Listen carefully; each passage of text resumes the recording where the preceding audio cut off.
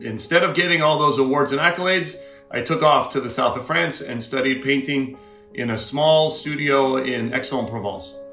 And that rocked my world, because I went from these, 6-foot canvases, stretching my own work, gessoing, putting it all together, to, small boards, standing in a wheat field, oil, which I had never painted with before, painting oil paints of, wheat fields in Mont Saint-Victoire. And I was not prepared for that. Well, hello and welcome to Architecture, Design, and Photography. Today we are speaking with Tima Bell. Tima transitioned from bohemian painter to architect who initially specialized in hospitality design and has subsequently embraced local demand for production studios. His firm has grown from about 5 in its founding to about 50 currently. Born in New York City and raised in Venice Beach, California and Peaks Island, Maine, he studied at Rice University, BFA 1994, and Southern California Institute for Architecture, MArch, in 1999. His passion of art led him to the practice of architecture as a launching point to explore the three-dimensional space within his own paintings. He's an AIA associate and has received an AIA scholarship as well as 2 AIA Hospitality Design Awards. Additionally, he is the recipient of both the Individual Boutique 18 Design Award in 2013 and the Boutique 18 Design Restaurant Award in 2012. So, give it up for Tima Bell. Tima Bell, welcome to Architecture, Design, and Photography. Thank you. Been looking forward to it. We have a fair amount in common. First Yes, of all, we do. initials, occupations, education, a lot of stuff. Last name? Last name, not to mention anything. So are we related by any chance? Where did you grow up and where is your family from? So I grew up in Venice Beach primarily, although when my parents were divorced, actually before that, but ultimately when my parents were divorced, my mom moved to a home on Peaks Island, Maine. Wow, does she still live there? No, she passed away. But I definitely spend, I think from age 6 all the way through 9th grade, at least half of the year. Went to King Middle School in Portland High School. But eventually, high school, I wanted to be in California, so I came back and went to Santa Monica High School. Wow, how do you feel about your time in Maine? What has it done for you? How's it influenced you? Well, it's pretty interesting. Venice Beach, where I grew up, is about as urban of a beach as you can get. It's not, you get the beautiful nature of the beach, but beyond that, it is an urban environment, and it's all of Los Angeles. Growing up in Maine, especially on an island off the coast, was wonderfully rural while being urban adjacent. It's one of the, I think at the age that I grew up there, it was very difficult. I'm in my late 40s, so this is pre-internet. And Maine in the pre-internet was not the most sophisticated, at least not where I grew up. So there was a lot of bullying and kind of a rougher mentality surrounding, the Americanology of Budweiser and Bruce Springsteen and all that kind of feeling. And I don't think I helped it by being a very active and avid Lakers fan. Walking around with a yellow satin jacket and, catching the ferry to Portland every morning was probably not the best way. I was quite the antagonist to that point. But you were really pumping up the from away. The funny thing is I actually loved being a Mainer. I loved that aspect of my life. I think Maine is, I think the people are remarkably, they're down to earth, they're honest. I found that obviously once Portland and the internet started adding some sophistication, the level of artisans that Maine produces suddenly came to the forefront. And man, coming back in my later years, you just recognize the exquisite beauty. As a teenager, it was really tough because, you can only fight back so much. But as an adult, when you don't have to do that and you can just enjoy, Peaks Island is beautiful. Portland is beautiful. The winters in Maine, I think, are some of the best winters that you can have anywhere because of the sort of sharp crystal clarity that you get. A winter in Berlin is gray. A winter in Maine is just, it's like looking through a diamond. It's so beautiful. Yeah, I went to architecture school in Michigan, which is like Berlin. Right. It's gray. It's very gray. Oh, it's horrid. So bad. I mean, I went to architecture school at SciArc, so I was back in Los Angeles at that point. Okay. Yeah, you had a little more sun, a little more warmth. Yeah.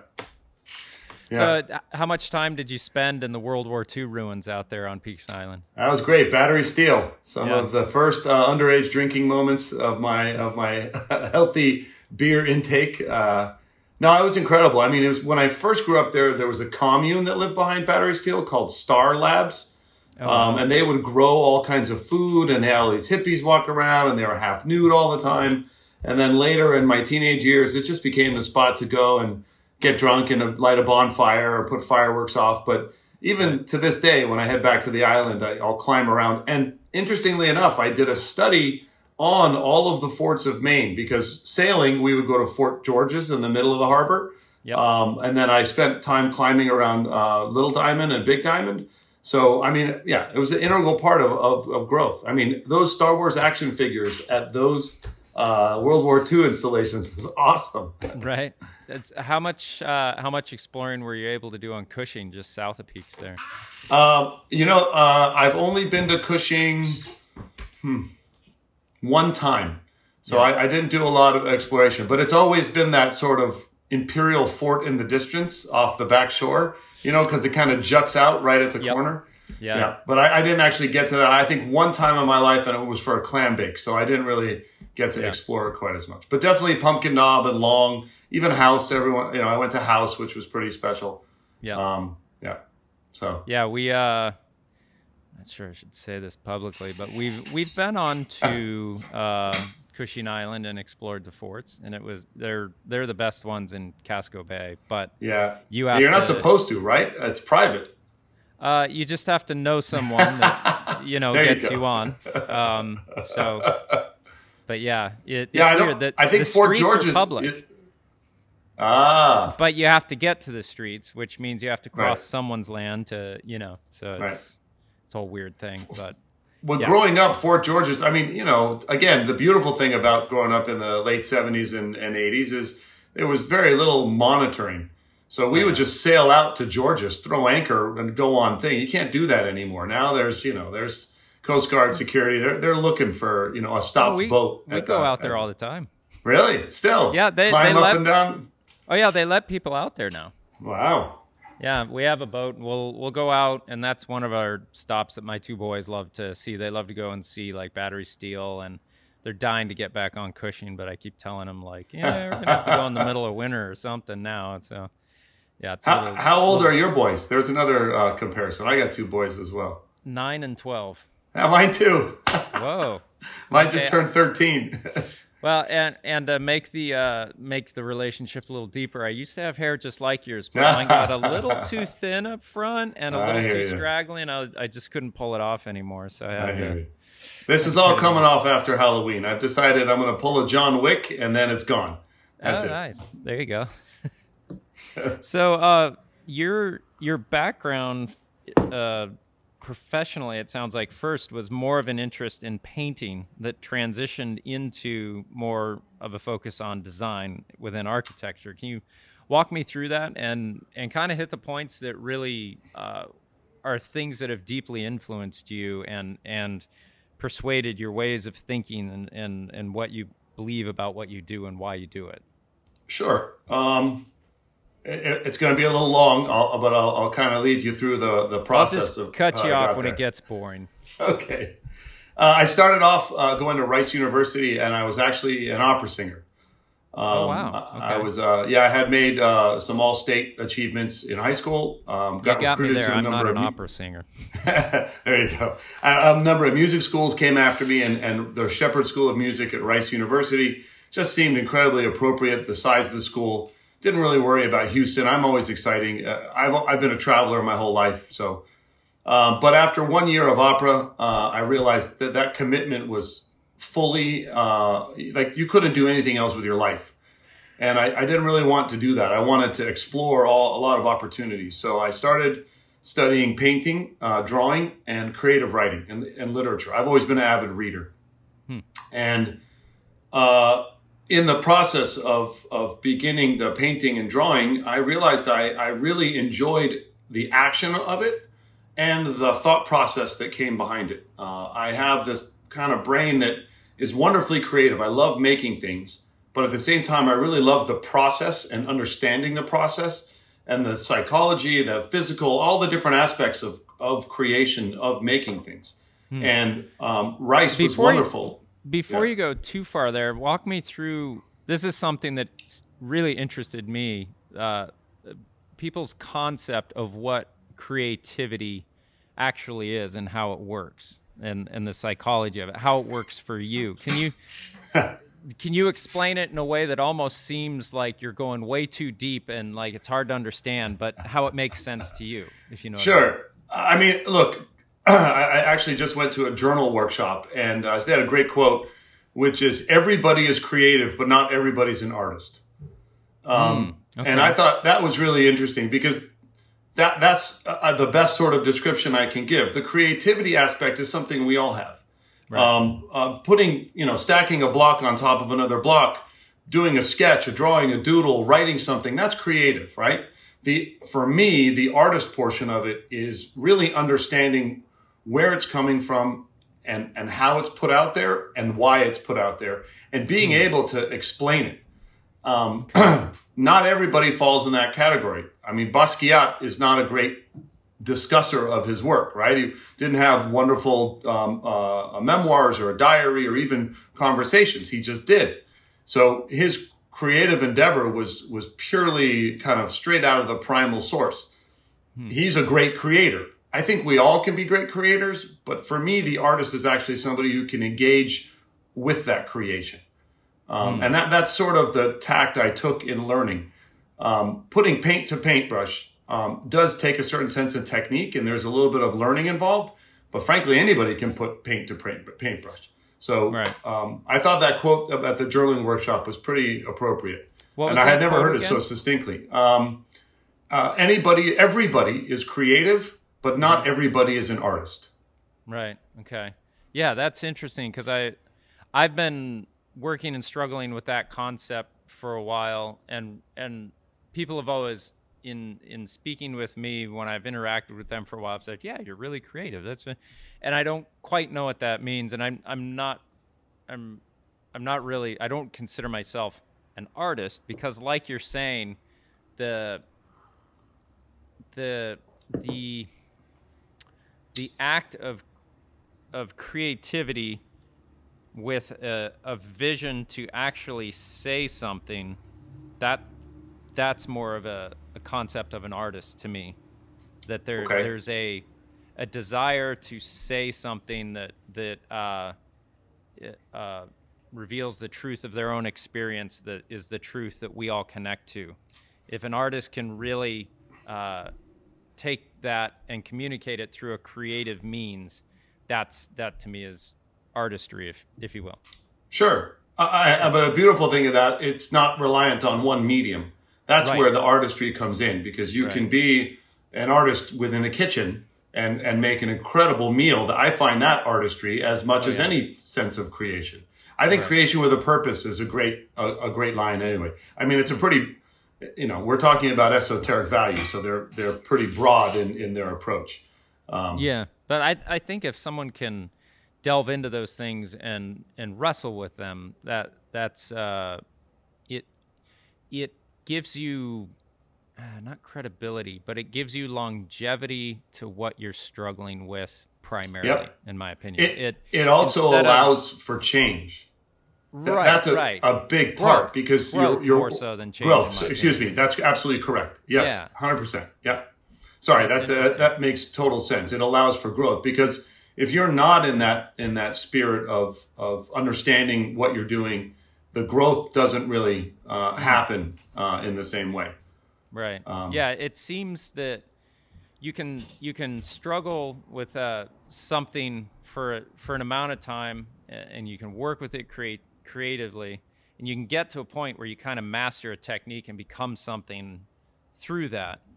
But until you really until you kind of break yourself on that, it's not until that point that the growth happens and that deeper understanding and the true light of it all shines through on that other side. Because I watch that in even in like athletic endeavors and everything else with people. They can come to a point where they grasp it and can do it really well, but it's not until they contemplate the whole thing at a much deeper level that they start to understand why they do it, what it brings to them, and what they can communicate about their life through that thing.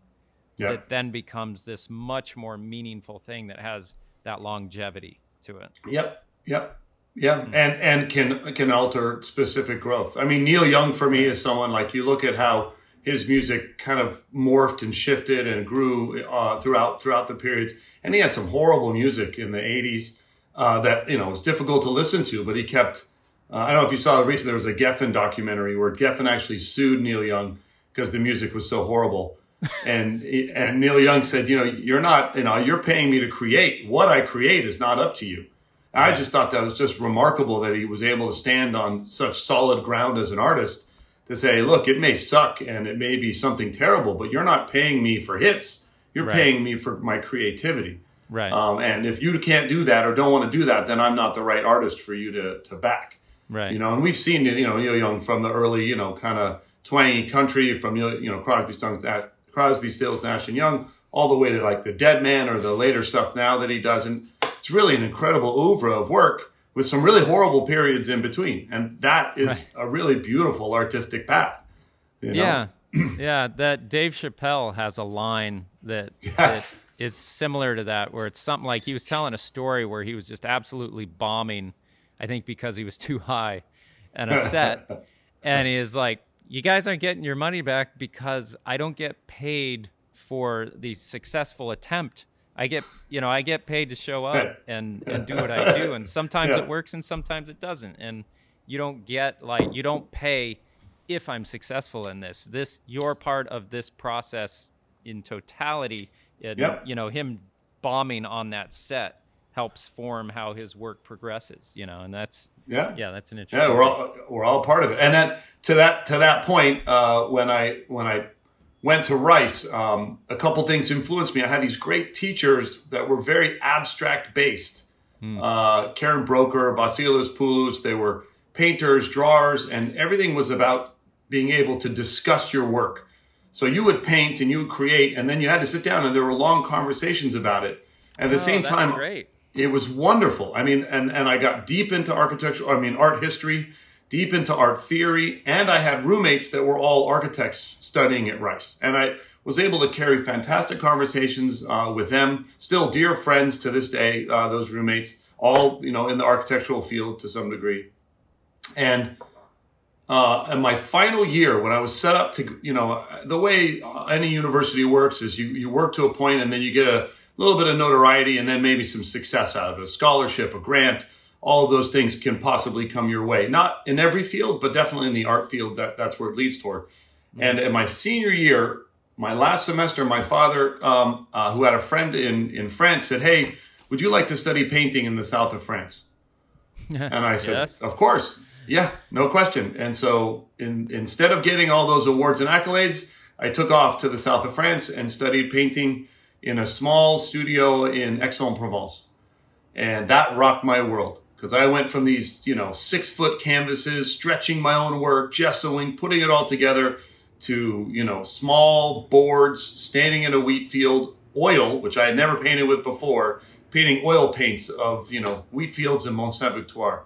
And I was not prepared for that. That's what I was talking about, that shift of all of a sudden I go back and I had some letters that I had written to my mother about, I don't know if I can do this. I'm totally at a loss. And I find myself successful at everything I kind of put my mind towards. And I was just in a big shock. What was the difficulty? I mean, there's a field, paint it. What's the big deal? I'm not trying to insult, but I mean, it's like, sure. For the person who doesn't understand creativity and art, like, just make it look like that. That's all you got to do. Like, what was the conflict? What was the difficulty? I think it was everything shifting at the same time. I went from acrylic, large stretched canvases in studio paintings where we would talk about them to small plein air painting with oil, which is a totally different medium. I mean, my first 12 paintings were mud because it took me forever to realize you have to let it dry. You have to stop. You have to go back, drink a cup of tea or something and watch it, let it dry a little bit, and then come back into it. So medium, locale, environment. And then we never really talked. We talked about the painters that had preceded us, but we had never really talked about the work itself, which was, again, a total different aspect of art in my mind. So it wasn't that it was hard in the sense that I couldn't put the painting. Like I painted, I made the wheat field, I made the mountain. I was reasonably pretty good at it. I got a lot better as time went on. But it was really just a complete shift in artistic approach, which at the time was shocking. Now I look back and it was a wonderful lesson, both in my paintings themselves, because now I got the ability to combine both types of painting, both mediums, and my art started to get charcoal and gesso and oil and acrylic, and I can really learn how to combine all those mediums. And I went to nudes and landscapes and abstract, and I can start to combine all those influences, and I can talk about it, which became rather lovely when I finished at Aix-en-Provence and started a painting career. And I was successful. I sold everything. I mean, literally, I would have a show, everything would sell, and that would be it. And this is before I knew how to document my work. I was just enjoying painting. I actually, after Aix-en-Provence, I came back and I had a studio in I want to call it a cave to the, just under Munjoy Hill. There's that boatyard tucked in around the corner from Munjoy Hill. There's like a boatyard where they build boats. Yep. Carved out of Munjoy Hill was a metal gate. Got to be from the Revolutionary War, and a cave with a light bulb. And I got it for $250 a month. So I would work construction, and then I would go into that cave and I would paint, and then take the ferry home. Because I lived in Maine 1 year between art as a painter, and I had shows in Portland, and I had shows in Los Angeles, and I would sell everything. It was great taking women back to that cave to pose for nudes. I can't tell you how awkward that was. They're like, "This is your studio." Wet walls, the whole thing. It was creepy. Yeah, very, very. Thankfully, they were very accommodating, and it was just a wonderful time to growth. And that's where I really experimented on combining all those mediums. But one of the things I felt was missing was an understanding of space. The abstract notion of space was really something I valued from my conversations with my roommates in college, and then at Rice, and then over time as I started painting, I was having trouble grasping a three-dimensionality depth. Cezanne is one of my favorite painters, and his mastery of depth and lack of and appearance of at the same time is spectacular. I mean, it basically changed his painting forever in modern art. And I couldn't get it. I couldn't find that depth. And I thought, okay, architecture is going to give me that. And so I actually went to architecture school to be a better painter. That was really my goal. I love the idea of a master's degree and adding to my sort of numbers after my name or letters on the wall. But the truth of architecture school was I'm going to learn space, which is why I didn't choose University of Texas or Pratt. I chose SciArc. It's about the only school that would take a painter who wanted to be an architect to be a better painter. Interesting. So now I would have a hard time understanding why someone would want to live a day-to-day life as an architect rather than a painter, other than maybe, like you have more financial means potentially, but they're both extremely difficult ways to make a living. They are. But one of them is much more pleasant, I would imagine. Being a painter, I'm not not like from a well-off family. My family's probably lower middle, probably made its way to middle to lower upper middle, like as over time. I was poor, very poor early on in my life. My family, we didn't have very much. Money has never been the end goal. I make enough to survive. I can always borrow. I've always paid it back. I'm always good at doing things. So if I need to work construction or take an odd job here or there, I could fulfill it. And then, the selling of art kind of was a means into itself. And there was never something inside me that said, you need to try and make a living with this. It was always, this is the path in order for you to do it better, for you to grow. Mm-hmm. And honestly, I never thought I would be an architect. The reason I went to architecture school was to live the lifestyle of being a painter. I had anticipated that. But SCI-Arc is interesting because it has family roots. My father and mother were friends with the founder. And so I've been kind of surrounded by SCI-Arc people in Venice Beach my whole life. I never really thought about that because it happened when I was, ages like, I don't know, 4 to 11 or 4 to 12. It wasn't something evident in what I would call teenage formative years where you make decisions on what to do. But SCI-Arc was incredibly appropriate for what I wanted to learn. What I didn't anticipate was really falling in love with architecture. I didn't anticipate that happening. I actually love it. We have a joke in the office, my partner and I. We met on the first day of graduate school at SCI-Arc, and we actually got a house where we put our beds next to each other because, the first year is just, that's all you do. I mean, you wake up, you talk about architecture, school, classes, late nights, try and design a museum in 6 weeks, it's things that are just kind of ridiculous in the real world of things, but for school are just so fantastical. And it was just so enveloping and wonderful. And I was learning about space. I was still painting. I was still having shows.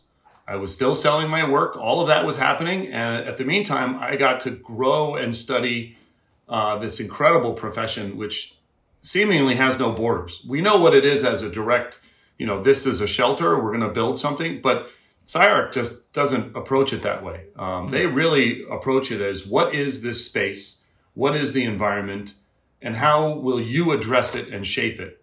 And there's programmatically function, structure, all of that stuff plays into it, but by no means is it the requirement necessary to understand it. And that allowed me to really grow as a painter. And it really, I just love making things.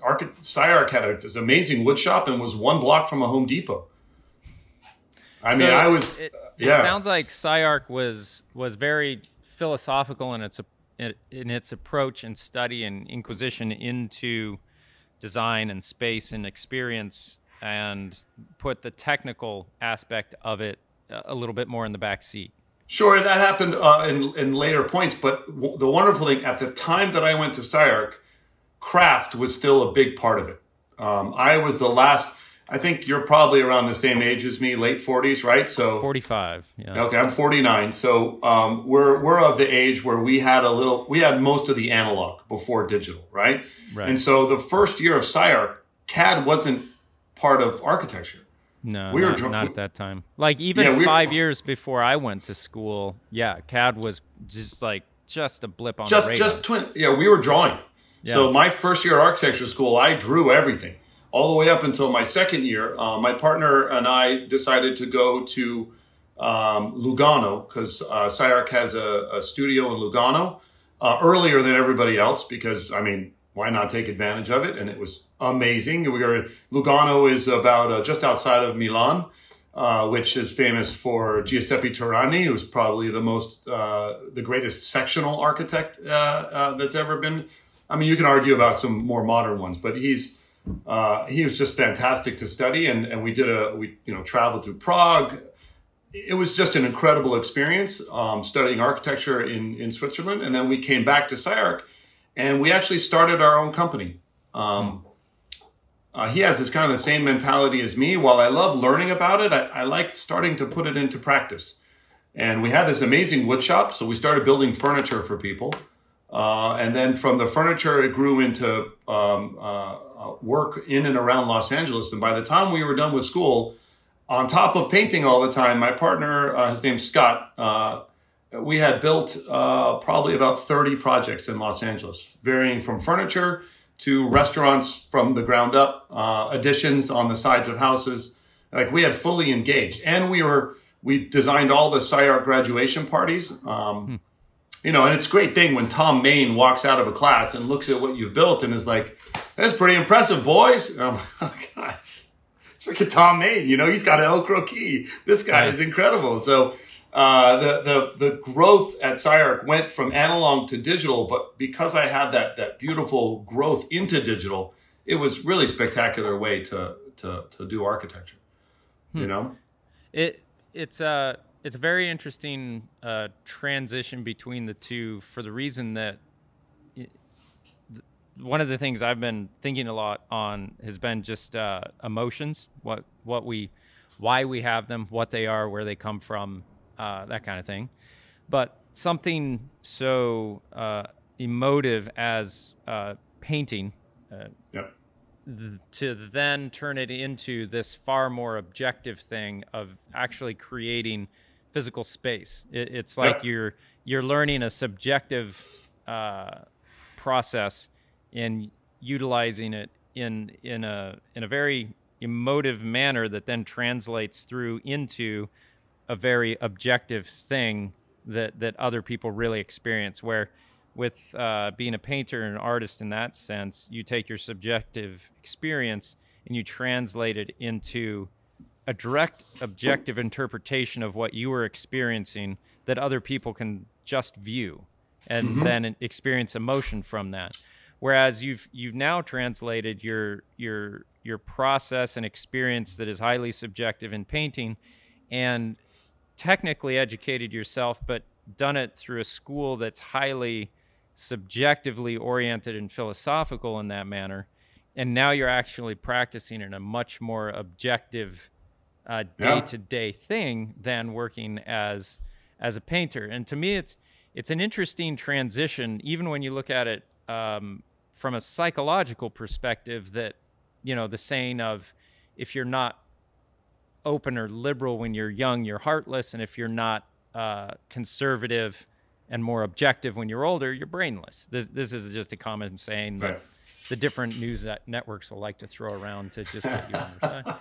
But that idea that, pre-midlife, you're absorbing the subjective experience and kind of lightly regurgitating it, and after midlife, you're far more interacting in a far more objective manner, and in many ways devoid of as much emotion as you might have experienced in the first part of your life. And that's a weird thing for me to understand and to experience in my own life, that so much responsibility and processing of subjective experiences, I think it has something to do with midlife, that you come to this point where you understand that I've absorbed a lot of what I'm going to absorb, and I have to now turn that into something where I start to objectify myself into being a creator or the difference in this world, essentially, now. Yeah, I had a mentor in Italy. His name was Michael Green. He's an English painter, friend of my father's from back when my father was living in New York. And my father was an actor. He was surrounded by all sort of artists back in the 60s and 70s. I think he was even at Warhol's factory at some point, but they asked him to do something disgusting and he quit. So, but Michael Green, this painter in Italy who I was studying with, said, look, you can be a sponge. By all means, be a sponge, but at some point, you got to squeeze it out.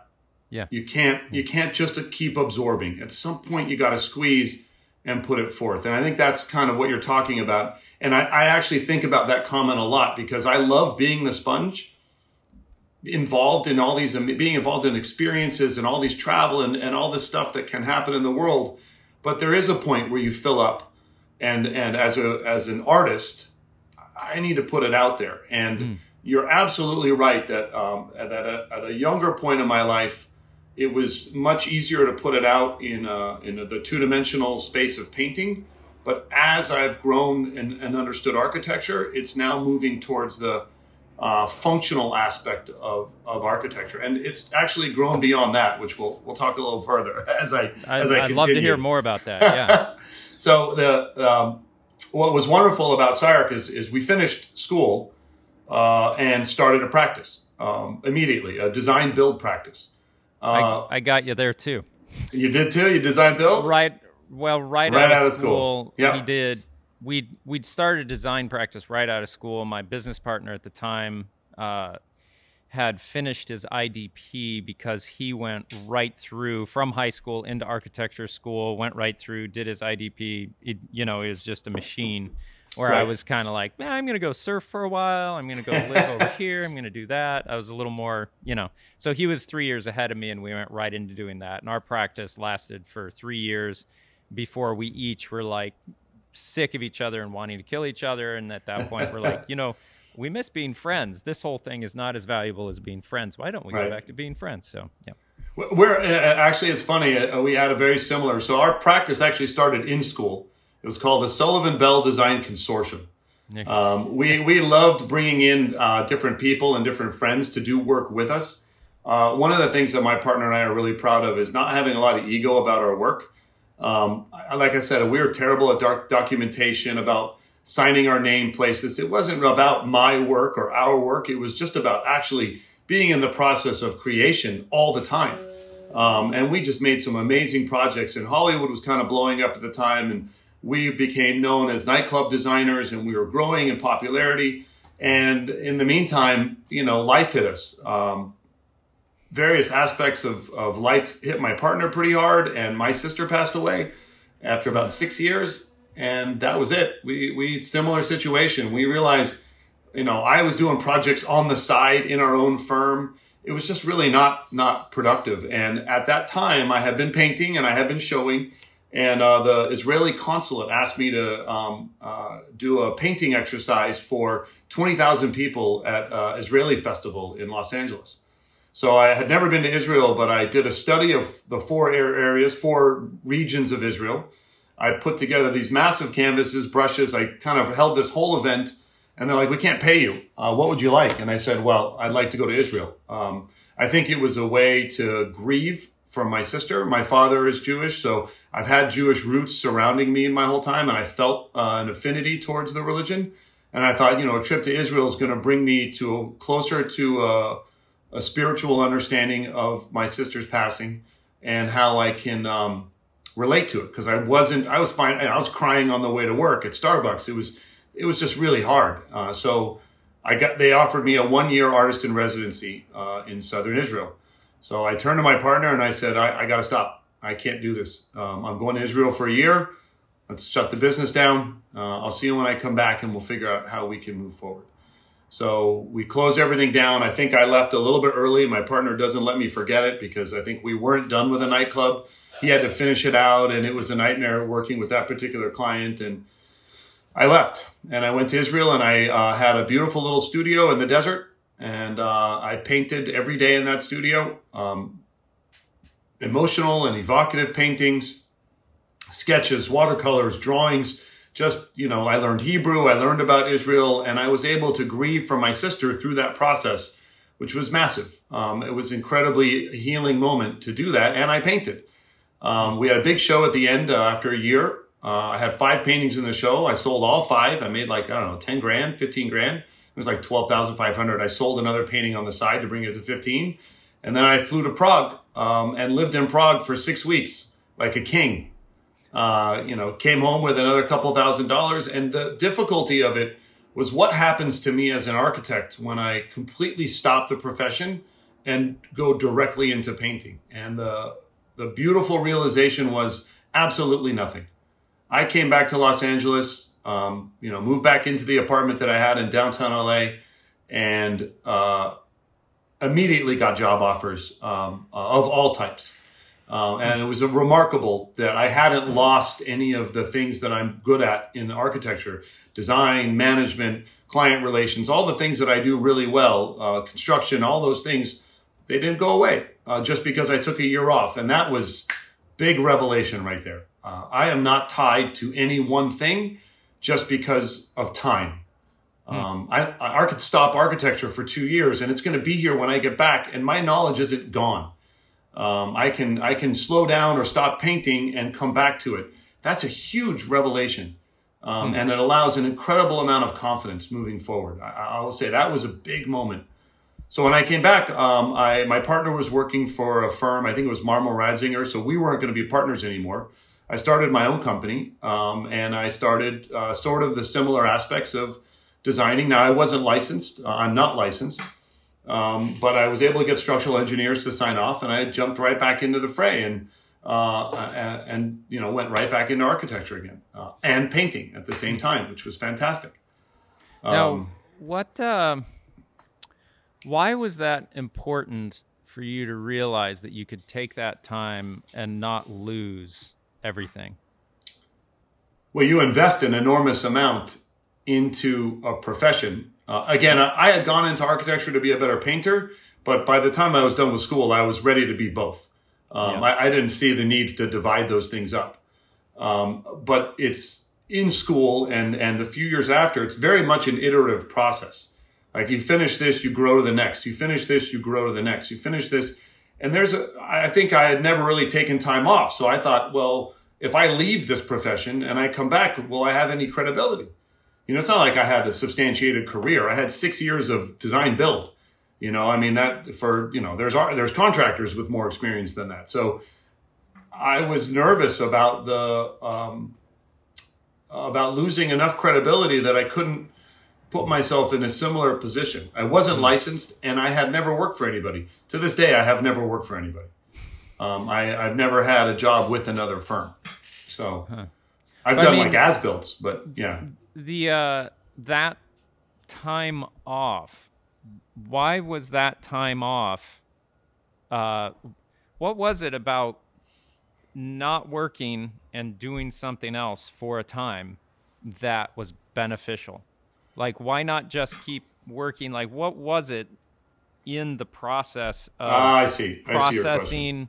Like, why did you come back at the end of that and say, I have more confidence now knowing that, for one, I have the ability to leave this when I want to leave it, and I can come back and still survive. But that in-between space where you were actually gone in that process, what was valuable about that time? Because I've done a similar thing in my own life where my wife and I think it's just a couple years after we were married, we started taking the month of February off, which for an American family is ludicrous. But I've slowly stretched the seams on that intentionally and gone to bigger and bigger gaps of time. And I found those times of not working, not being an architectural photographer constantly, it leaves me with far more of a desire to do architectural photography, to look into life and the oddity of it. It makes me more curious. It lets me breathe. Like, for me, that time is all of it's completely refilling the tank so the car can keep going.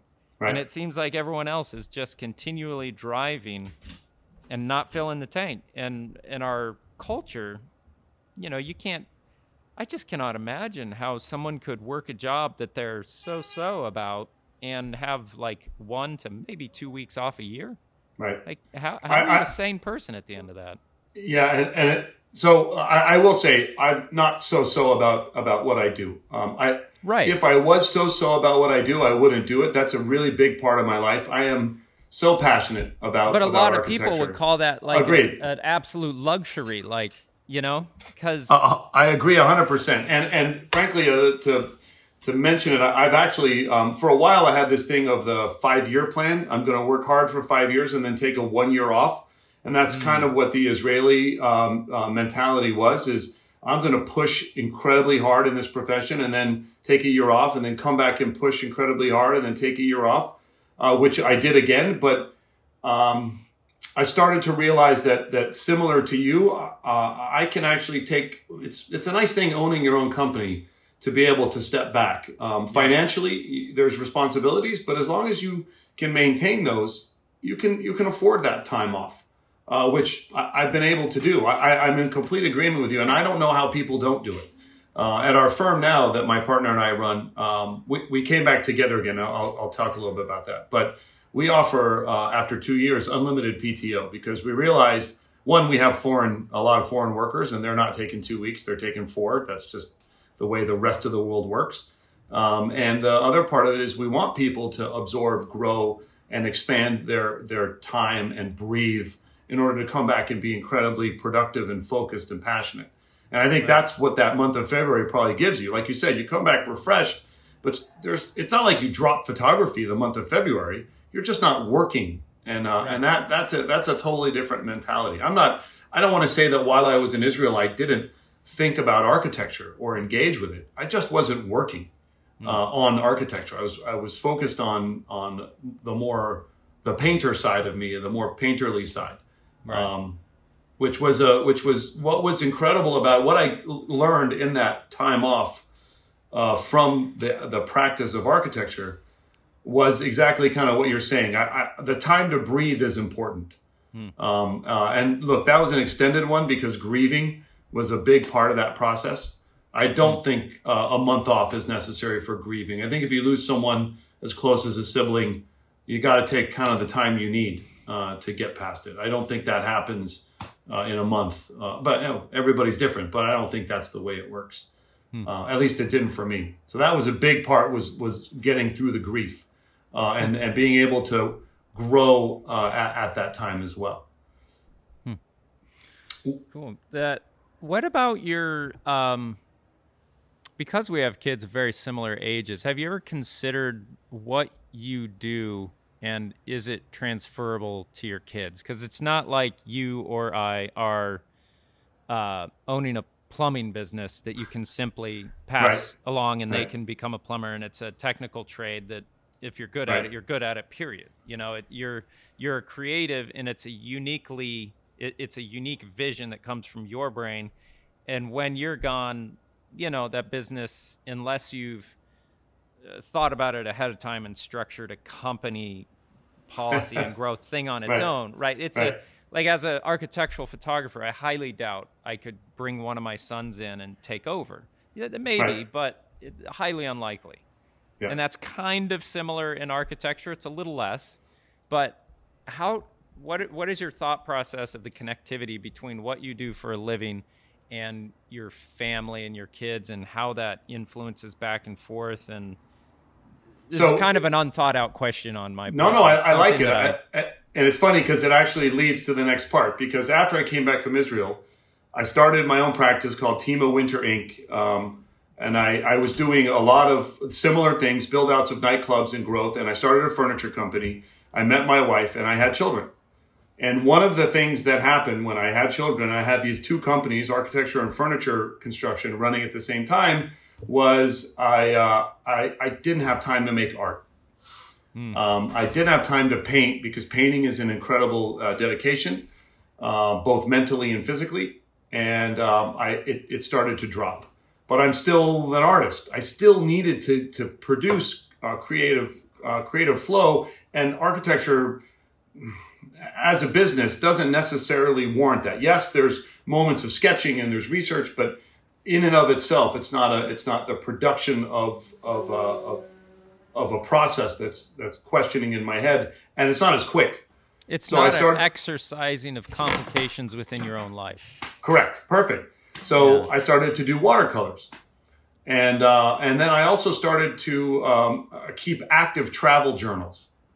And so in relationship to answer your question, one of the things for me that I have understood about architecture and art in general is observation. Incredibly important to be observant. You can be observant of emotional, read the room, right? You can be observant of details. How is this lock attached to the door? You can be observant of the macro. How does the earth spinning and its relationship to weather? I mean, that's a big part. So I talk often with my kids about being observant. And the second part is retention and recording. And that has been evidenced in, we look at things often, and I'll talk to them about it afterwards. I engage with my kids quite often at museums, and we go to the museum and we look at the architecture as well as the art. And then we'll come home and we'll do watercolors or paintings while looking at an artist book. And we keep travel journals, very extensive travel journals, gluing, scrapbooking, sketching, putting all these things in. So when we travel, I just took my kids to Venice, and they have to draw the basilica, or they have to draw their favorite detail, or we went into the Olivetti by Carlo Scarpa. And, how do these stairs put together? Do you see how the rough edge is next to the smooth edge? So there's really wonderful conversations that can happen from the micro to the macro of looking and observing in detail, and then having a method to recording it. What's interesting is that it really only happens for me on traveling. I don't keep those journals regularly, which is why I attended a journal workshop over the weekend, because I'm frustrated at that. I want to keep that stuff all the time. I love experiencing the world on all these levels. And it seems that when I travel, I'm like actively engaged. When I'm local, I'm not. Right. I am maybe mentally, but not to the point of recording and so this is something that is one of the ways that I was able to engage with them. We also paint quite often. Maybe once every 2 weeks, we'll take watercolors and we'll go out and walk around Venice Beach or downtown LA, or we'll go out to Joshua Tree, or sometimes we go to Baja and we'll paint together. And we'll do watercolors together. So I find that actively keeps the creative spirit going. My ex-wife now is also extremely creative. Piano is required before they're able to go on screens. There's a lot of engagement with a creative side of studying things that are creative, and that enables it to grow. But to your question, before we get too far about the legacy, my partner and I have had exactly this conversation last week. Are we selling this business, or are we creating a legacy for our kids to take over? Right. And it's incredibly difficult to make that decision when they're at the age that our children are, because I have no idea. It's not like there are some kids that are predestined. You can tell what they're going to be, but the majority of them you can't. And I have no idea what my kids are going to do. For what I'm doing, what I'm known for, and what have some modicum of respect for doing and how I do it, I didn't know I was going to do that until I was like in my early 30s. Right. And it's not until like the last, 5-10 years that, people know more about me and are you found some success. Yeah. People are actually like, oh, we're so happy to work with you. That thing doesn't, in a career, it doesn't happen until a point. And you just don't know. I mean, especially someone like me. Yeah. You don't know. And I constantly am looking for change, because like you're saying, you don't sketch when you're at home as much as when you're traveling. There's something about that. To experience something for the first time, or to experience something that you just is new, for the first time, right? Experiencing something new, the only way you have to interact with it primarily is emotionally. Right. Because you can't reference the previous time you experienced that. So you have to be in an emotional space when you go to a new place, because it's not that you're able to shut down your emotions in other situations or whatever else. But to be in a new place requires the presence of emotions being the first guard that the experience goes through. So you're naturally more in this exploratory, uncomfortable in some ways, but also invigorated. You're put at risk because you don't know this place. You haven't been here before. But it's like all those things about what you use to subjectively take things in. They're all in this heightened state. And that ability to experience places for the first time, you can do that all throughout your life, but it requires that you travel. Where when you're a kid, you just walk out the door and it's like that. New all the time. Yeah. I'll talk to my kids about it. I'll say, you know what? Let's approach this day like we're tourists. Right. I've lived in Venice Beach my whole life. I said, let's walk down the boardwalk like we're tourists, like we haven't seen this before. Let's go to downtown and go to this museum like we haven't been here 5 times. Let's look at these paintings and look at how people are dressed and what they're drinking and eating. And let's look at it because, you go to Europe and everything, the metric system, everything looks different, feels different. I think that you can, in the same sense that you can look at something with a painter's eye or an architect's eye, right? I think you can look at your environment with a traveler's eye, even if you've been there before, even if it's familiar. Yeah. And you just have to train. You have to train yourself. You have to give yourself the ability and say, okay, I'm gonna wipe away my preconceived notions and my sensibilities and my understanding of where I'm at and really approach this as if this is the first time I'm walking onto the MoCA campus in Los Angeles. Oh my God, they're so attractive, or whatever. I mean, you just start looking around and realizing, who people are and what is going on around you. And it really can be spectacular. It's hard to maintain. I will say that. Yeah. But it's a little exhausting. Well, yeah, it's the principle of zone of proximal development, which different people have psychologically a disposition that allows them to be in a state of chaos for a longer amount of time than other people. So right. If you're someone who has a very open disposition in a certain area, you can be in a state of unknown uncertainty within that subject matter for an allotted amount of time, more than individuals that would not be gifted in that subject matter or whatever as much, because you can go out and you can process those kind of experiences and everything else, and then you have to come back to your area that is not in chaos, the objective area that you have, the four walls and the door and the bed, or whatever it is, your place of order. You come back to your place of order for a time long enough to rejuvenate, to go back out into the chaos and establish more concrete utility from that chaos that you can bring back to add to your area of order. And to be constantly out there, constantly traveling, constantly experiencing the new, it's just too caustic after a while. You do have to come home. But when you come home, you see home for that first time in many ways. Well, I read an interesting interview the other day by Florence Williams. She wrote a book called The Nature Fix. And this is in terms of nature. And she had this amazing comment. There's one word that she used called microdosing awe. And I thought that was spectacular, because that's basically what we're talking about. How can you microdose awe? How can you find awe in 5 or 10 minutes of your day?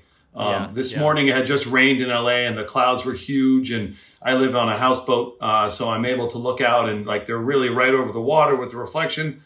I could be in awe for 5 minutes this morning. Right. And that was really something spectacular. I had to go to a doctor, saw an x-ray. There's an awe of, oh my God, how easy is it to take pictures of the interiors of our bodies? Right. That's a little bit of awe. So I try and now, I really like that statement and that thought of microdosing awe into your daily life.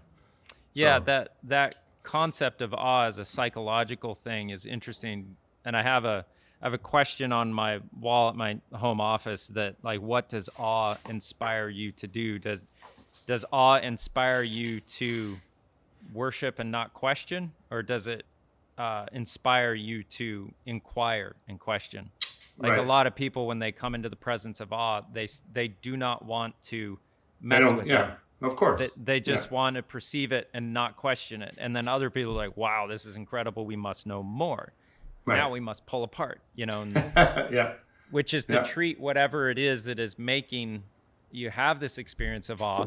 You essentially have to then say, I'm not going to treat whatever this is that's giving me awe. I have to not treat it as sacred. I have to treat it as simply something that appears to me in some way to be chaos that I need to venture into, understand more, and bring back, Yep. Yeah. Agreed. I mean, I love that sensibility. I think I'm both. I think I have no problem sitting in awe, and I have no problem. I often like to investigate and discover more, only because it leads to more awe. Right. Yeah, that's a thing that truth is a horizontal proposition. That's a good one. I gotta write that down. As soon as you see something on the horizon that you have a question about, you venture towards that thing on the horizon. But as soon as you get to that thing and you get that answer, the horizon that it was on has moved past it. And there's something else now that relates to that thing just out on the horizon again. And it's constantly, as soon as you make it to where that horizon was, more questions, more awe is waiting for you. Right. And it's, that there's just endless amounts of, there's just so much out there to know, which I think an experience, and in that process of knowing an experience, experiencing produces that wisdom that I think there's a huge amount of wisdom hidden within great works of art that is why they connect with so many people and why they're valuable.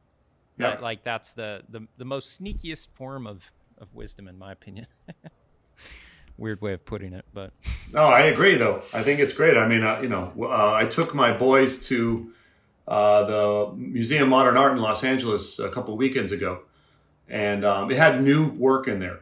So it was a lot of things I hadn't seen before, and they hadn't seen before. And the variable question is, why is that art?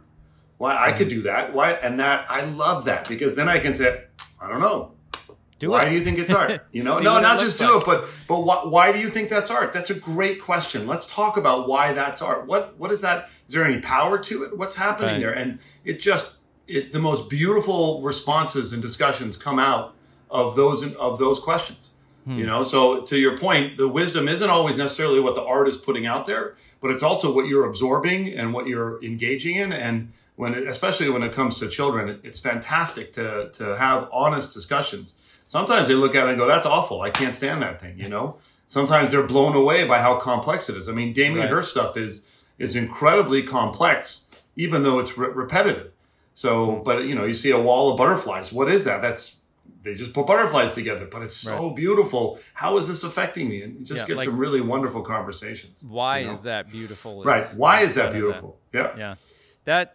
That's always been a weird thing to think about for me, is that modern art is I know I'm very undereducated in the art realm, but it seems modern art is far more abstract, and that seems like a function of a response to the technical advance of our own societies. So we've come to know so much and understand so much that where does art go at that point? Because it seems to me that good art is pushing into what is unknown to bring back something to give, to inspire. And the only way to do that, when you've conquered so much of knowledge and technicality of just everything, essentially being under our control in so many ways, that the only place for art to really go to find more is into these very abstract areas that produce these conversations around value and meaning and what you do with those things and why we do it, rather than the realistic interpretation of things, which used to be considered far more the standard practice of art. It's interesting. I don't think you're wrong, but I think you missed. I think you might have missed something in that. I miss a lot of things. Well, only in that there's a really wonderful duality that maybe wasn't there at the time of abstract art's emergence. Mm-hmm. We go to museums to see art, art that's good, right? Okay. But the art we have in our homes is markedly different often than what you see in a museum. I would be more apt to buy a watercolor landscape than I would an Agnes Martin painting, right? A series of lines on a paper. It's not that I wouldn't buy the Agnes Martin. If I see a beautiful landscape, I'm probably going to want that to hang in my home because I have a relationship with its reality. Then I am going to want to hang something in my home that constantly makes me question where I am. Now, I'm a very strong art historian, so I have all different phases. I actually got lucky. I found a Giacometti print at a swap meet. So I'm looking now. I have a salon wall in my room, and I have Mont Saint Victoire, and I have a Giacometti, and I have photographs, and I have both abstract and literal art hanging. But I think that the majority of both all religions and cultures prefer the representational in their environment and prefer the more abstract or obtuse types of artwork as something that they go somewhere to view and discuss. And I think that has been heightened a lot by our relationship. And I'm not talking about the kind of graphic stuff that's out there right now. I'm talking about true sort of created art. Yeah. Not sort of like the Star Wars poster or something like that. I'm talking about like the actual, do I want to buy a landscape or do I want to buy this piece of abstract art to hang in my home? I think the large majority is going for the landscape because of its representational feeling. So I think our relationship with art is very emotional in the sense of its proximity, as much as where we view it in an environment as well. Yeah, that's a interesting take on that. That helps me understand why a project I did in the past that was successful did not sell a single thing. So we did a project where we got access to prisoners in the Maine State Penitentiary, and we had them write a letter to their younger self. Then we took the letter and used Photoshop to put it into the portrait around them. So you can sit there and view their portrait. That I think we photographed their portraits really well in darker background, and then the writing is around them. And you can read their entire letter that's in their handwriting that they've written to their younger self. So as you sit there, you realize you're eavesdropping on someone else's conversation. And it's in their handwriting. So their personal kind of effect is in it, And halfway through, you're reading, what are often these very difficult and tragic subject matters that put these people in these places that they're talking about. And you come out of it and you look at the person because they're there talking to you essentially, but they're in your head and it's in their handwriting, but in your head and in their voice. And we had it up in a gallery here just in Biddeford, and they had to keep that show up in the gallery for like, I could be exaggerating, I forget what it was, but like 1 to 4 months longer than the original like week or two it was supposed to be up, because so many people wanted to come and see it. Because it was a very moving thing to. It was very evocative. Yeah. Very evocative. It was very cool to go and see. You would just watch people stand in front of them, start reading it, and just start crying. It was very much putting you in their shoes, because of. It's kind of like that thing where you can watch a movie and it doesn't affect you as much as reading the book, because in the book you're creating the movie in your head. You're in charge of the camera angles and the selection of everything, so you produce more. And in that process of viewing that documentation, docu-art is kind of what I would call it, you were more active as the viewer. But they were for sale and people could buy them, whatever, but no one wanted something that haunting in their home. And even after it was up there, there was still a lot of requests for people wanting to come and see it. So it was hung in the hallways of one of the mills here in Biddeford. Eventually, the workers took it upon themselves to take all the photos down. I mean, in their huge life-size photos, the workers themselves took the whole installation down because they did not like having to see it every single day. Right.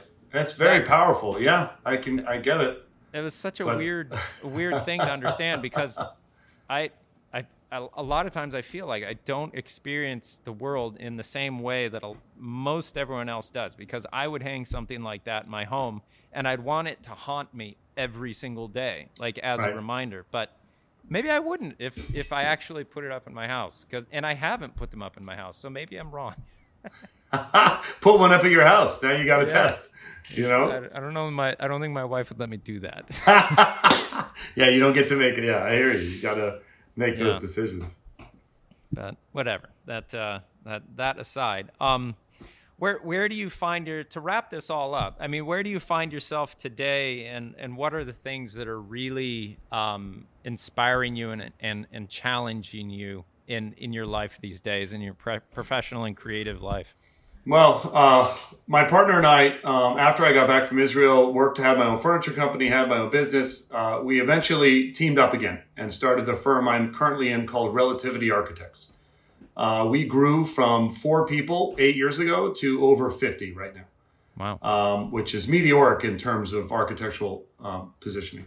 We are doing a lot of different businesses. We don't have a singular typology. We do hospitality, restaurants, hotels, bars. We do motion picture studios, affordable housing. It's really been wonderful to grow broadly in the world of architecture. At the same time, I'm still painting watercolors. I started writing a little bit more. I've got a couple of articles and essays I put out for competition on understanding architecture. But the firm has grown, because it's grown so big, my role in the firm is changing. And that's really interesting. I'm not a big labeler. I don't want to say good, bad, or things like this. What I like is I love sort of experiencing the change of it. And I don't draw anymore, at least not on AutoCAD or three-dimensionally. I sketch. There's a lot of conversations. I put out fires. I get new clients. These are a lot of my roles in the firm. I teach, which I really love, the mentoring aspect. Professionally, it's a really great question. I love the idea of growing into a firm that will have really lasting impact on an urban fabric, especially of my hometown. Some of this legacy stuff that we discussed earlier, the Olympics are coming. I'd love to do a building that's involved in the Olympics for Los Angeles. I can drive around the city and I can point to any number of sites that I've affected, whether it's a ground up or interior in a relationship. This is starting to happen nationally and internationally as well. So I love the growth of the profession, but I want to stay a little bit tied to my roots. I think when I first made money, not a lot, but a little bit of money, I didn't know what to do with it. So I started buying land off eBay. And I own parcels of land all across the United States, like Detroit, New Mexico, awesome. Colorado. Yeah, so I have these empty blank parcels. So I bought one in Mexico recently, and I built a house down there.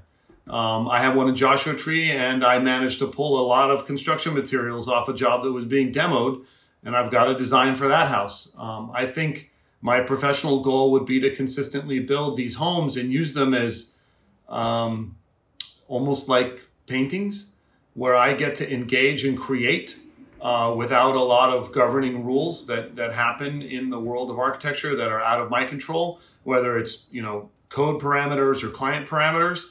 I get to choose the nature of the design. I get to choose what it's for. And they're sort of these out of the way places. So no one really gives a shit. It's not like I'm building, sorry for language, it's not like I'm building next to somebody's house. I'm building out in the middle of nowhere in the desert or up a side of a mountain. So I really it's almost a true artistic approach to architecture. And I'm really looking forward to it. Like for instance, in Detroit, my idea is to build a 30-foot long white wall that's 4 feet high. And then see what it looks like in a year. Oh, that's like farming. That's like farming art. Hey, that's interesting. Like in Colorado, I have this land up to halfway up a mountain. I want to just build a viewing platform. And I want to be able to go up there and basically live on this platform and then completely leave it empty and just sort of have this flat deck that sits, it's 7,000 feet up. So there's 7,000 feet behind you and the plains of San Luis out in front of you, and just sort of use it as almost a Buddhist meditative platform. You always see the cartoons where he's sitting on the top of a mountain. It's that type of thing. It's just this blank platform. So I have these ideas that I want to sort of generate out of those properties. That's something I'm exploring. I think you'd make a great eccentric billionaire. I think so, but I'm very far away from that. As an architect, I don't know that that's achievable in life. I love the idea in Detroit, because you put something like that up, and something's happening to it. Yeah. Humanity will tag it, claim it, change it. Right. Yeah. Crash a car into it, piss on it. I mean, all these different things are going to happen to what is a 4-foot wall running down the middle of a property. In the middle of a place called 6 Mile. So it's kind of on the fringes of urban. And Detroit is this really bizarre, super urban fabric that has been decimated. So it's almost rural. It's a rural environment with urban infrastructure. It's very bizarre. And it's incredibly, it's not very safe. There's all kinds of things about it that not that great at drinking water either, I hear. No. So the idea is that I want to explore some of those things. So in a sense, I'm dropping back into the micro understanding of architecture, because right now in my firm, I am hyper macro. I mean, we're doing, we've got $30 million projects, $50 million projects. I love the housing aspect for the homeless. That is actually one area that just came across my radar is creating, teaming up with an ADU, accessory dwelling unit company. That's all they make, and making affordable shelters environments for different municipalities in California. And we're just starting that engagement. And, the wonderful thing about my office is we're incredibly collaborative. We all talk to each other, and there's this wonderful and great engagement and creativity. And I'd like to keep growing that. I'm afraid that as the growth of our firm happens, that starts to drift. So I'm investigating ways to maintain that as well. So I definitely have a lot of irons in the fire. Keep creating. Right. But what happens next, I'm not entirely sure. Yeah, the friend of mine that I started the architectural firm with, his firm took off really well. And from conversations with him, the thing he keeps saying is, growth like that can be extremely dangerous for a company. You just kind of think like, oh, you're growing, you're making money, that's good. Right. But you can become just a very quick generalization, and it's just you're worthless essentially at some point. So to take the added value coming into your company, but keep that initial baby in that bathwater, that keeps that original vision and passion and direction without just becoming this money machine instead is apparently it's a very challenge. Difficult thing. It is. I'm lucky. I have an incredible partner, Scott Sullivan.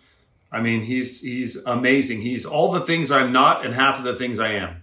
And I like to think of myself the same way. I'm all the things he's not and half of the things he is. So we are able to really blend and come to a common ground from completely different aspects. And there's a level of understanding we have of each other that, for the first 6 years of design build, breaking apart, where he went to work for these high-end architecture firms, coming back together and finding this path forward. And we also have this studio director, her name is Jinnah, who adds this incredible feminine quality, which I can't remark enough on how that alters the way, because, we're men, we're hyper masculine to some degree. There's arguments and battling, but there's this really beautiful feminine approach to a work environment that can smooth and craft and slowly sort of mold something into shape. And between the three of us, the kind of work we're generating and putting forth out of the office and the way we're approaching the work, which for me is more important than the end result, is still maintained in the way you said it, where we actively have these engagements. And yes, it is hard to do it. By the way, what's your friend's name of his firm? Caleb Johnson Architects. Yeah. Wait, what was it? Caleb Johnson. That's the name of the firm? Yeah, Caleb Johnson Architects, Caleb Johnson Studio. They've gone through a couple different branding kind of takes on it, because at the same time he's trying to start a business that, becomes a business that can self-generate income. Sustain itself if he were not even present. So he Right. doesn't want to hinge the whole thing on just this single, Yeah, that's what they don't tell you in architecture school, is that you are essentially a waiter. It is a service industry. Yep. You quit and it stops. It doesn't carry on for you. So, we started engaging in development and investing in the projects that we're involved in. And that's actually been wonderful to generate income back to us and the company itself to keep things going. Interesting. That's been the path, because I think at a certain point in your life, you realize, I can't do this for my whole life. I have to find a place where I can stop. And architecture is not securing, enough wealth that I can take 20 years of my life off. Right. I'm not going to survive. So it is about proper investments. And in the field of architecture, development is an obvious investment. And we've been lucky. We've been pretty successful. We found a few companies and developments to invest in. And similar, I think, obviously to Caleb, he's creating, whether it's a furniture line or a product line or a type of service that doesn't have to have him involved. That's something we're looking and investigating as well. I asked because I had a friend who went to Michigan and started out of SciArc and worked on a design build company that generated into architecture and started doing stadiums and hotels and clubs, but I don't remember the name. So I'm going to look it up and see if it's the same one. out of Detroit. Where did you go to school in Ann Arbor? I went to school in the southwest part of Michigan, about 20 minutes north of Notre Dame. So I'll list a known school to orient you to my unknown school. What is your unknown school? Andrews University. Andrews, okay. Yeah, it's no name, little school, but it had a really good. They had an incredible architectural professor there. My first 3 years, Arpad Ronasegui, who I think is in Atlanta now at the art college there, but he was a very passionate, he was all over Renzo piano and the mixing of all these different, even just mediums to express your design, as far as using a computer to manipulate hand sketch things, and just the passion that he had for everything and designing new rather than repeating we had these other professors that would be very dedicated to arts and crafts or classical, and it's just a repetition of these things, which to me felt like drawing with a stencil a little more so, which works, and you get a lot more failures when you're not using a stencil, so but to some degree, but I'd rather take the risk and do it that way. And that interest and passion was always just something that it just ignites other fires, and it's really interesting. That was a great thing about SCI-Arc. We had that similar thing. Michael Rotundi for me was the one, the first initial Morphosis. I had him for a couple studios, and that passion that fell. I mean, it's infectious, and it's just so much fun to create around someone like that and be able to ask questions. So yeah, I agree. Right. That kind of thing can drive you forward. And a less design-oriented question to wrap this out. Do you surf? I do. Yeah. I do. I'm not great. I surfed in my 20s and then I stopped. I'm a basketball player. That's my number one sport. Okay. I played in China for a bit. Really? I have. Yeah, I was. It was definitely a bucket list item. I had stopped playing college. I played some 3-on-3 stuff, won a few tournaments, and then someone asked me for a tryout, and I absolutely dominated the tryout and got invited to go play in China for about 6 weeks, which, got paid to play basketball. That was heaven. But during the pandemic, I met a girl and we started dating, and she's an avid surfer. And so I started to pick it up and get out there and surf. And what's beautiful is my house in Mexico is right on a surf break. And literally I step out of my house, down the stairs, into the water, 4 people on the wave, maybe 2 people typically, and it's a 40-second wave. So you catch it and you ride it all the way down the bay, and you got to walk back, and it's beautiful. So I've always been a water boy. I love being in the water from Maine to California. Normally it was body surfing in my 20s, but now I picked it up again and I'm in love. It's so meditative to be out there. It's really enjoyable. Yeah. Interesting. Yeah. When you mentioned going down to Baja, I was like, he must surf. Do you surf? Do you ever surf in Baja? You said you surfed before. Oh yeah. You're out in Ventura every once in a while. That's kind of why I do everything that I do, probably. So you can surf? Deep of a... Yeah. Wow. Pretty much. Well then, next time you're out here, hit me up. I'd be glad to take you down there. This wave is it's super special. It's like the wave at Sunset in Malibu. Are you on mainland Mexico, or are you in Baja? I'm in Baja. It's 3 hours south of the border. So you got to drive to the border, and then from the border down, it's 3 hours. I did a trip into Baja where we went by Salsapuedes, we went by San Miguel, we went by Porto, and we probably got close to 3 hours into Baja before we... Did you get to Cuatro Casas? Doesn't sound familiar. All right. Well, I'm just telling you, when you're here, hit me up. We go on surf trips all the time. It's about 40 homes aligning this gated area.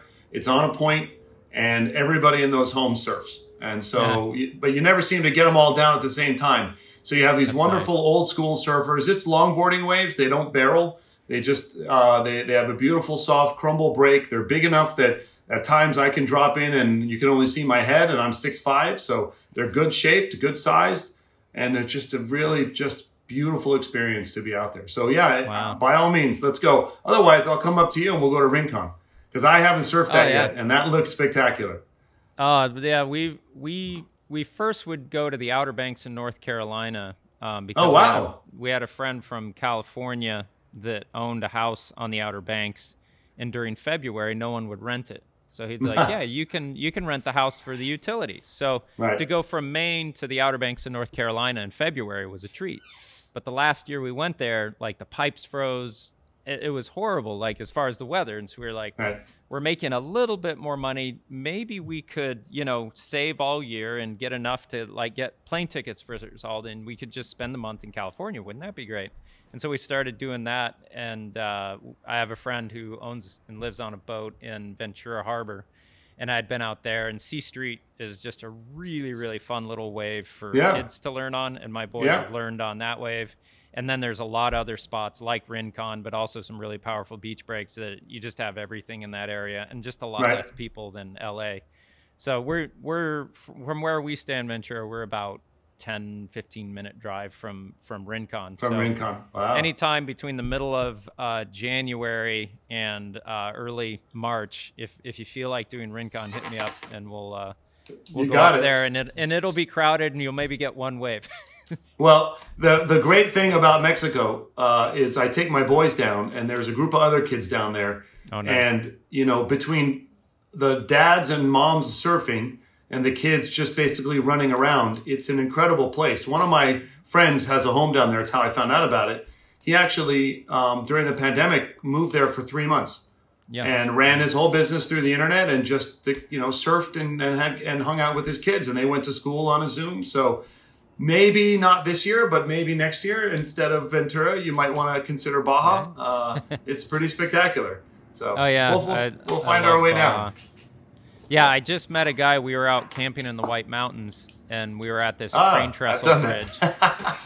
And we were on a train trestle bridge, and all of a sudden these 3 people show up because they knew the train was coming. We didn't know it was coming. He's like, oh, okay. And this one guy set up, and he had a drone and a camera and everything else. And I got talking to him, and he's a programmer from San Francisco, but he can be anywhere.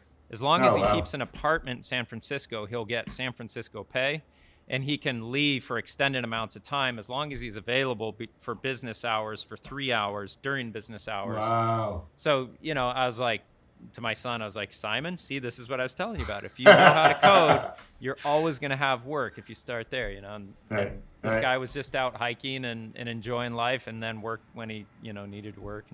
And he did 3 hours at the hotel. Yeah. Yeah, right. So anyways, it's been really interesting talking to you. I really appreciated your insight and the cross-pollination of artistry, creativity, and how you've worked that into your business and how successful you've been. I really want to see how this wall in Detroit turns out. I hope you do it. That would be I'd go higher than 4 feet personally, because you just get more. You'd farm more art, That's true. You could do the whole art. You could do the whole wall and then just cut it up into pieces and sell it. That's it. Or show it at a museum, like lift it out of the ground and show it. Yep. Yeah, yep. like no, believe me, it's there. Yeah, somewhere in Detroit, you cut the wall up, and then it's on the walls in Detroit. It's like, here's actual local art, Right. But, yeah, that'd be interesting. And just exit through the gift shop. You'll be fine. Yeah. So, all right. Well, Tima Bell, thank you so much. Thank you. We'll cut and see you later. All right. See you later.